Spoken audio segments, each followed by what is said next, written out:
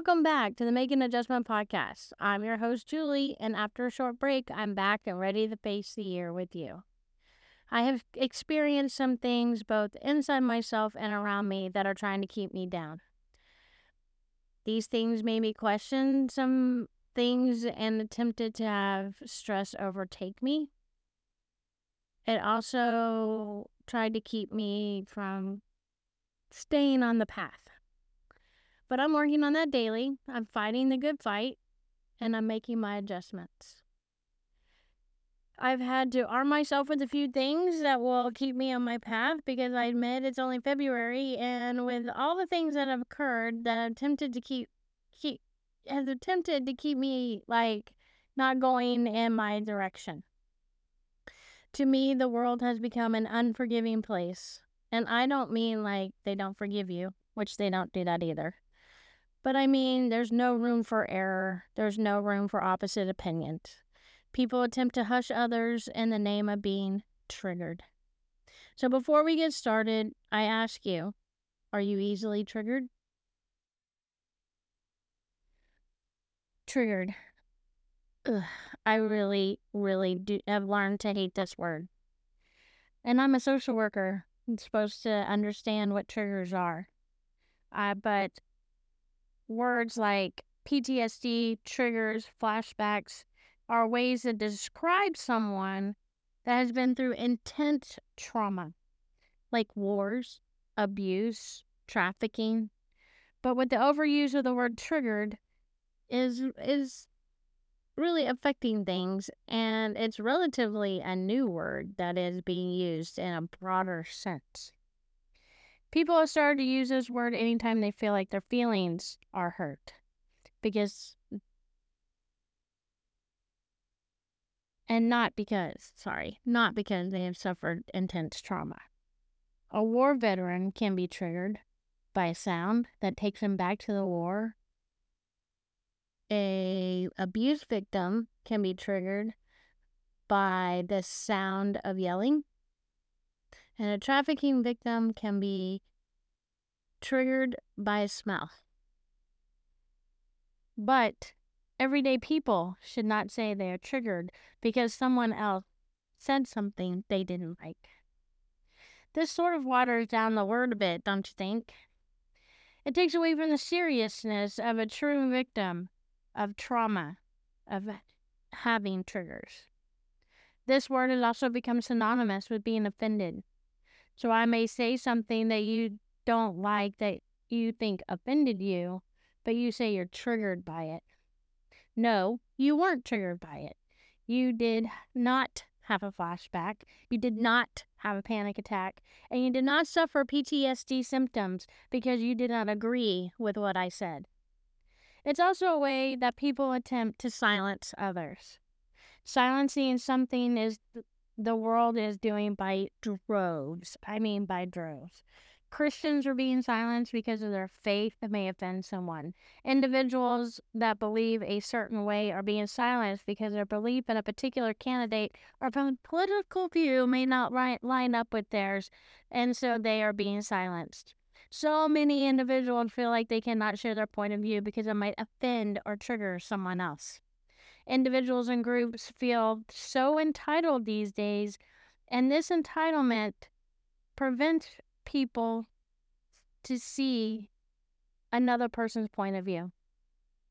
Individuals and sometimes even large groups attempt to silence other people by calling them names, saying false things about them, or attempts to defame their character. There are so many people who believe what is fed to them and do not do their own research and truly try to think about what's being said. They don't do their own research, their own free thinking. People are being told what to think, and people have stopped thinking for themselves. How can people say they want unity when many people won't let individuals be individuals? We don't have to like what everyone says, but we do not have to give people the right. But we do have to give the people the right to think freely, right? We do. it's kind of what this whole thing is based on. We should be allowed to say I don't believe that you should make up stuff, and I don't believe that you should like um just say whatever you feel. But I think that if you have something that's based on fact, or you have something that's based on truth, you should be able to say it whether I believe it or not. I was listening to a church sermon this week from a local church, and the pastor said that people who feel entitled to everything often feel grateful for nothing. And I thought that was a very powerful statement because it's so true. There are so few people, when you look at TV shows, the news, political, government of any side, who's grateful? No one's grateful. Everyone's entitled. Humble, selfless people should be living for the good of others in order for unity to exist. And right now, people, unity not only does not exist, it's almost discouraged. This pastor also stated that patience is walking with people when they have hurt you, whether real or perceived. And when we hurt someone, we believe that person owes us something. However, patience is not holding that over them, but loving and walking with them with hope of restoration. So that's a great thing. So we can try and love people we don't agree with and be able to get along with them. And if we have hurt them or they have hurt us, we can continue to walk with them and hope that we can reconcile with them. Thank you, Dr. Herstrom. President Bush said, "We tend to judge ourselves by our greatest achievements, but we judge others by their greatest failures." That's also extraordinarily accurate these days. Everyone wants to see everyone do bad. No one wants to see anyone do good. People are unable to be happy for the success of others, and instead of finding joy in instead they find joy in the failures of others. Why is that? That's not why we're here. I want to find my joy, and I want to find my joy in the successes of others. I don't want to find it in their failures. My joy should come from my faith and my success and my friends, my family, and even people I don't know.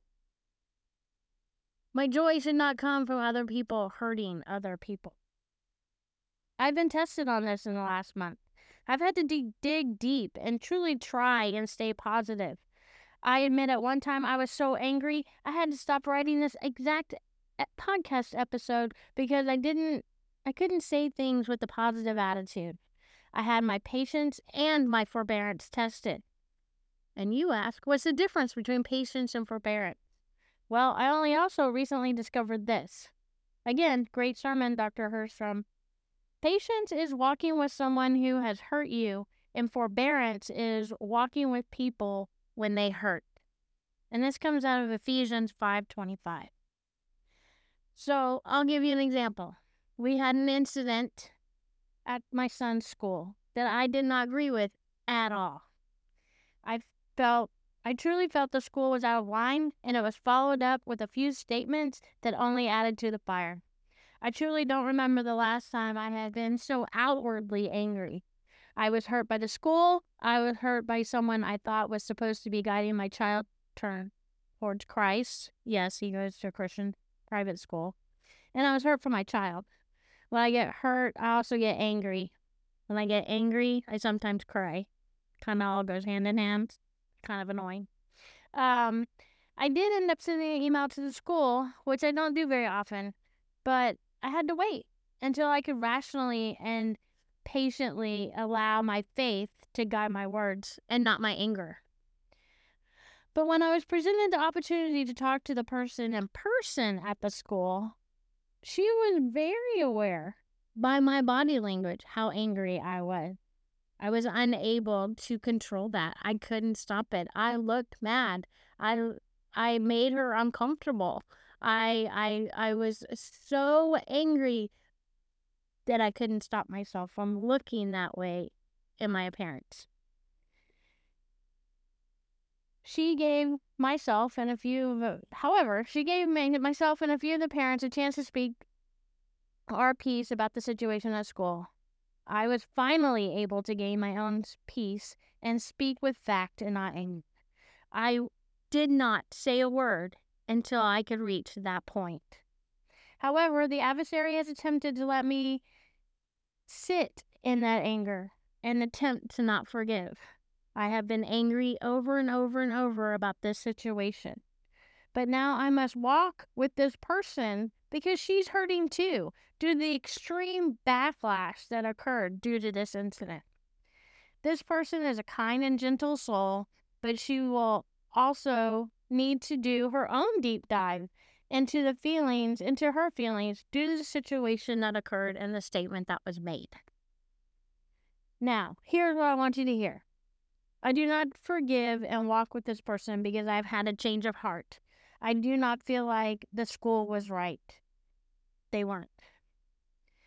So that doesn't mean because I forgive that they get off what happened. It means that I have to deal with my own anger. By staying angry and attempting to silence them like others were silenced and saying things that I should not say like they did does not help the situation at all. I must forgive and prayerfully find a way to make real change at the school, but I can't do that if I'm angry and spreading negativity. I had to repeatedly go back to my faith, to God, to help me forgive because I believe this incident made much more of a larger impact than the school is willing to accept and believe.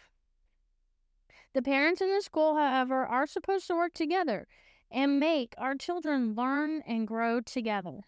I have spent the better part of 7 years at this school, and the majority of the time I have been so thankful for the opportunity to attend this school.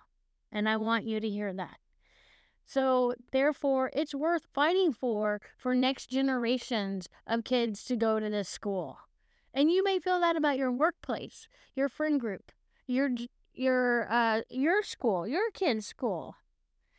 You know, there are lots of places where this can happen, where you really felt like this is where God had led you, and the adversary got smack dab in the middle of it. And that's what's happened here. So now we got to take that out and work together as a group to make sure that we can face this problem and get past it together. We have to look at that at life like that too. Too many times people pull small pieces of negativity from a person's life and publicly railroad this person because of this small piece of life. Why? Because the world responds. Look at the news. The adversary has made it where the majority of people relish in the fact that someone has done something bad, even if most of the time that person has spent most of their lives trying to help others. Some people even make up stuff that is negative and put it out there, and the vast majority of the people believe the lie and judge the person.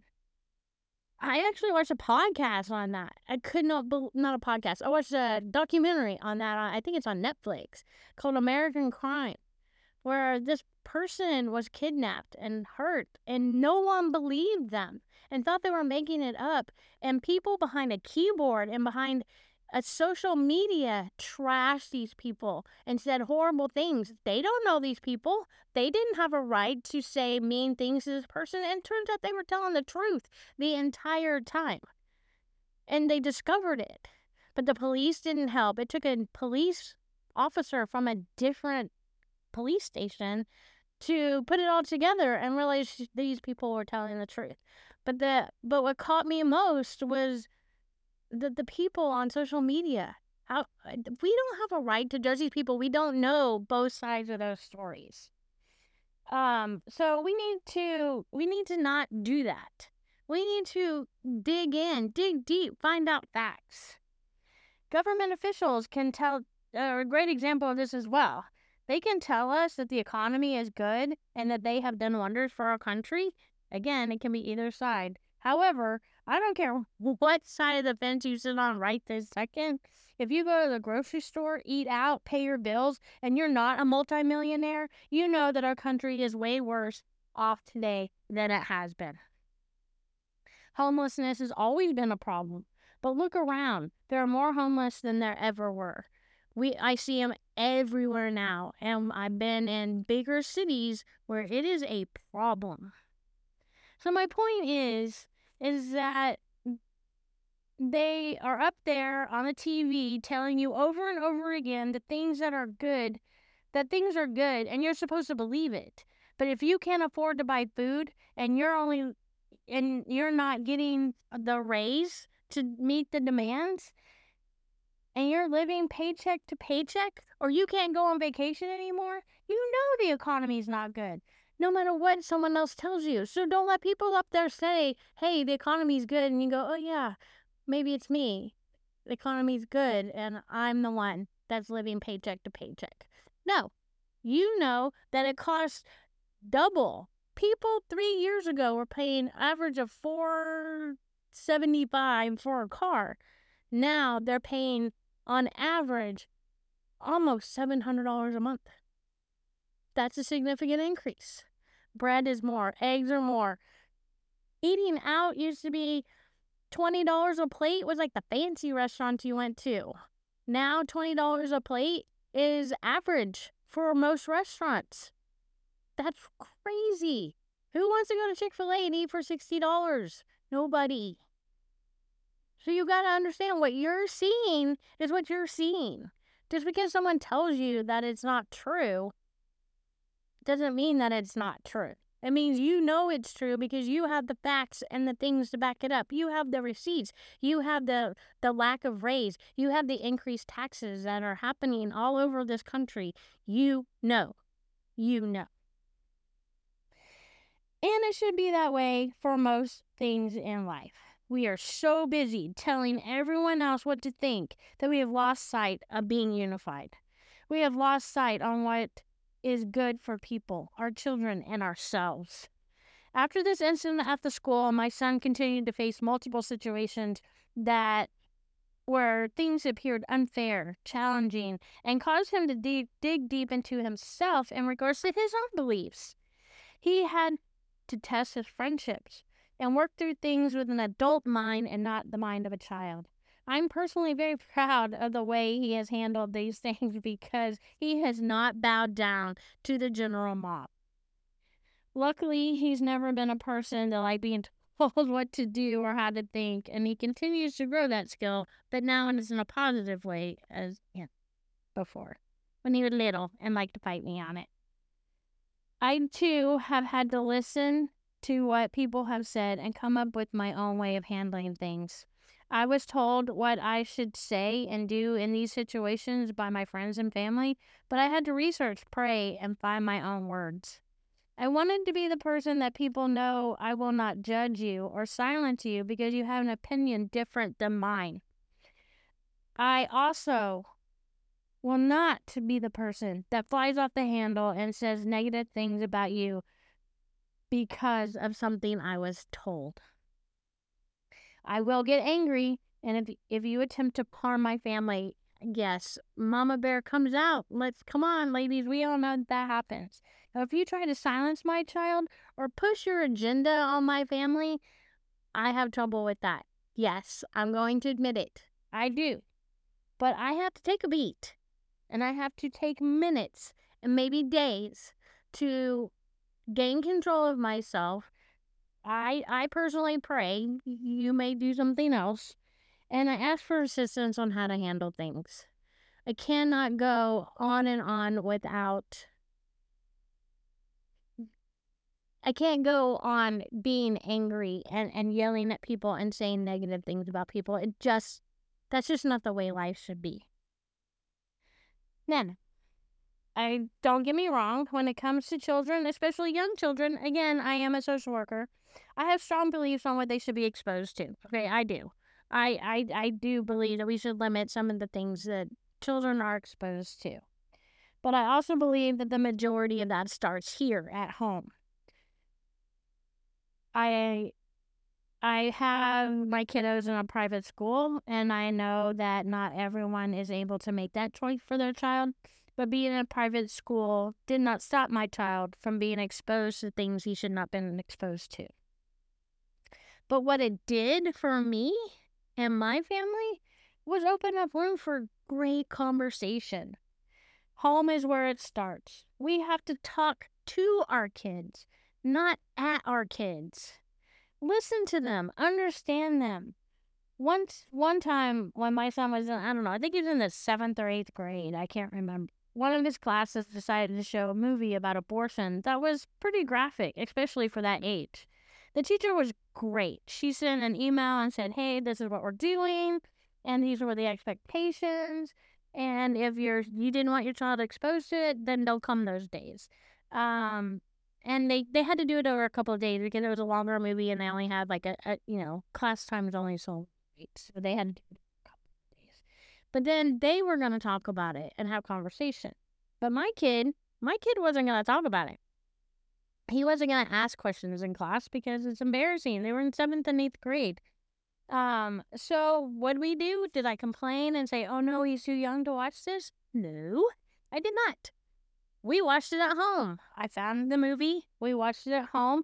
We watched it together as a family. And so if he had questions, he could ask us. That is the way to handle that situation. You may have strong opinions on abortion. And you may have strong opinions on religion or strong opinions on politics. But if you are talking at people and not to people, and you cannot have a conversation without yelling and cursing and doing all sorts of things, no one's going to want to talk to you about these things. You have to be able to have conversations. And I have the greatest friends. I have two of my best friends I grew up with, Eric and Jason. And they do not sit on the same political fence that I do. They do not sit on the same religious fence that I do. But we have always been able to have great conversation without anyone ever getting mad. We could talk about how they felt about certain issues, how I felt about certain issues. I didn't judge them. They didn't judge me. But that is a very rare thing, especially these days, to have. I know that I can talk to these friends about anything, and even though they all live far away from me, I know that friendship is strong enough to endure almost anything, and even these strong conversations. So anyway, back to the movie. My son did watch it. We talked about it, and he was prepared when he went to class. We didn't make a big stink at the school. We didn't grudge and complain, and we handled it as a family at home. That way, my son felt like he had a voice. He had an opinion. He is also debating something right now about school that he doesn't know if he wants to do. I told him, "Great, I'm here to talk about it. You think about it. You talk about it. I'm here for you. I'm not going to make you do something you don't want to do." I made him do something he didn't want to do last year, but now I'm giving him the opportunity. Now he has a deadline. I have to take care of it at school if he doesn't want to do this. So I told him I need to know by this date. But it's his decision and it's his talking, and he was able to talk it out, and I was able to hear him because he knows he has a voice in my house. He's not just a kid. He has a voice. And I want both my kids to always know that. And it teaches them to think on their own, which I also really like. Like, he is an independent thinker. He always has been, bless his heart. My youngest, I'm sure all of you have youngest like this, but he is a independent thinker. If you say black, he says white. If you say up, he says down. It's always been that way. But I never wanted to squash that spirit.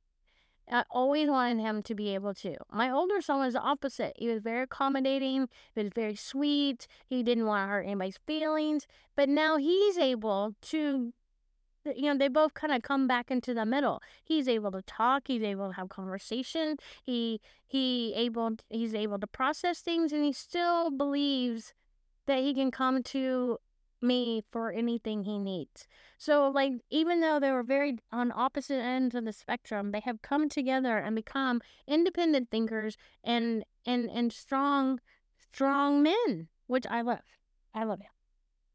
So, if you teach, if you reach out and you stand strong and you let your family know they have a voice, and you teach them to be free thinkers, you teach them that they don't have to be silent, then we grow together, in fact, in unity. Because most people who are free thinkers aren't judgy of other people. They're not judgy of other religions. They're not judgy of other um, people, politics, religion, you name the touchy subject. Most free thinkers and people who are independent are going to have more open mindedness than the people that are trying to squash you and are closed minded about situations. So we are allowed to think and state our opinions without quote unquote triggering others.